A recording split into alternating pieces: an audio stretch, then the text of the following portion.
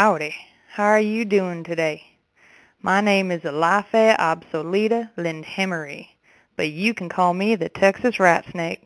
That's right. I'm a Texan, so nobody better give me any trouble.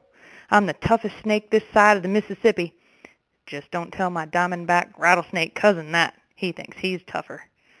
I'm big and I've got attitude because it's my job to keep the rodent population at bay in Texas.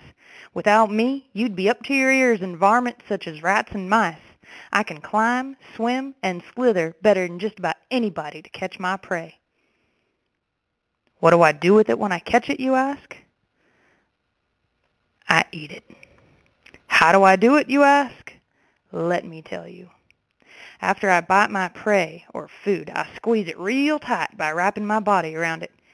When it's time to be eaten, meaning it ain't breathing no more, I unhinge my lower jaw and open my mouth up to 3 times larger than normal. Can you unhinge your jaw?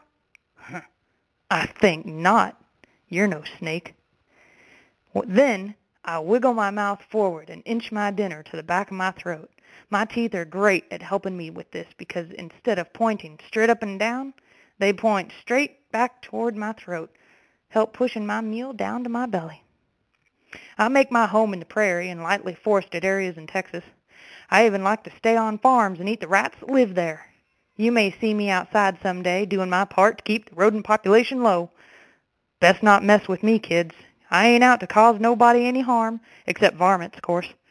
But if I feel threatened by a big old human like you, you can bet I'll defend myself before making my escape.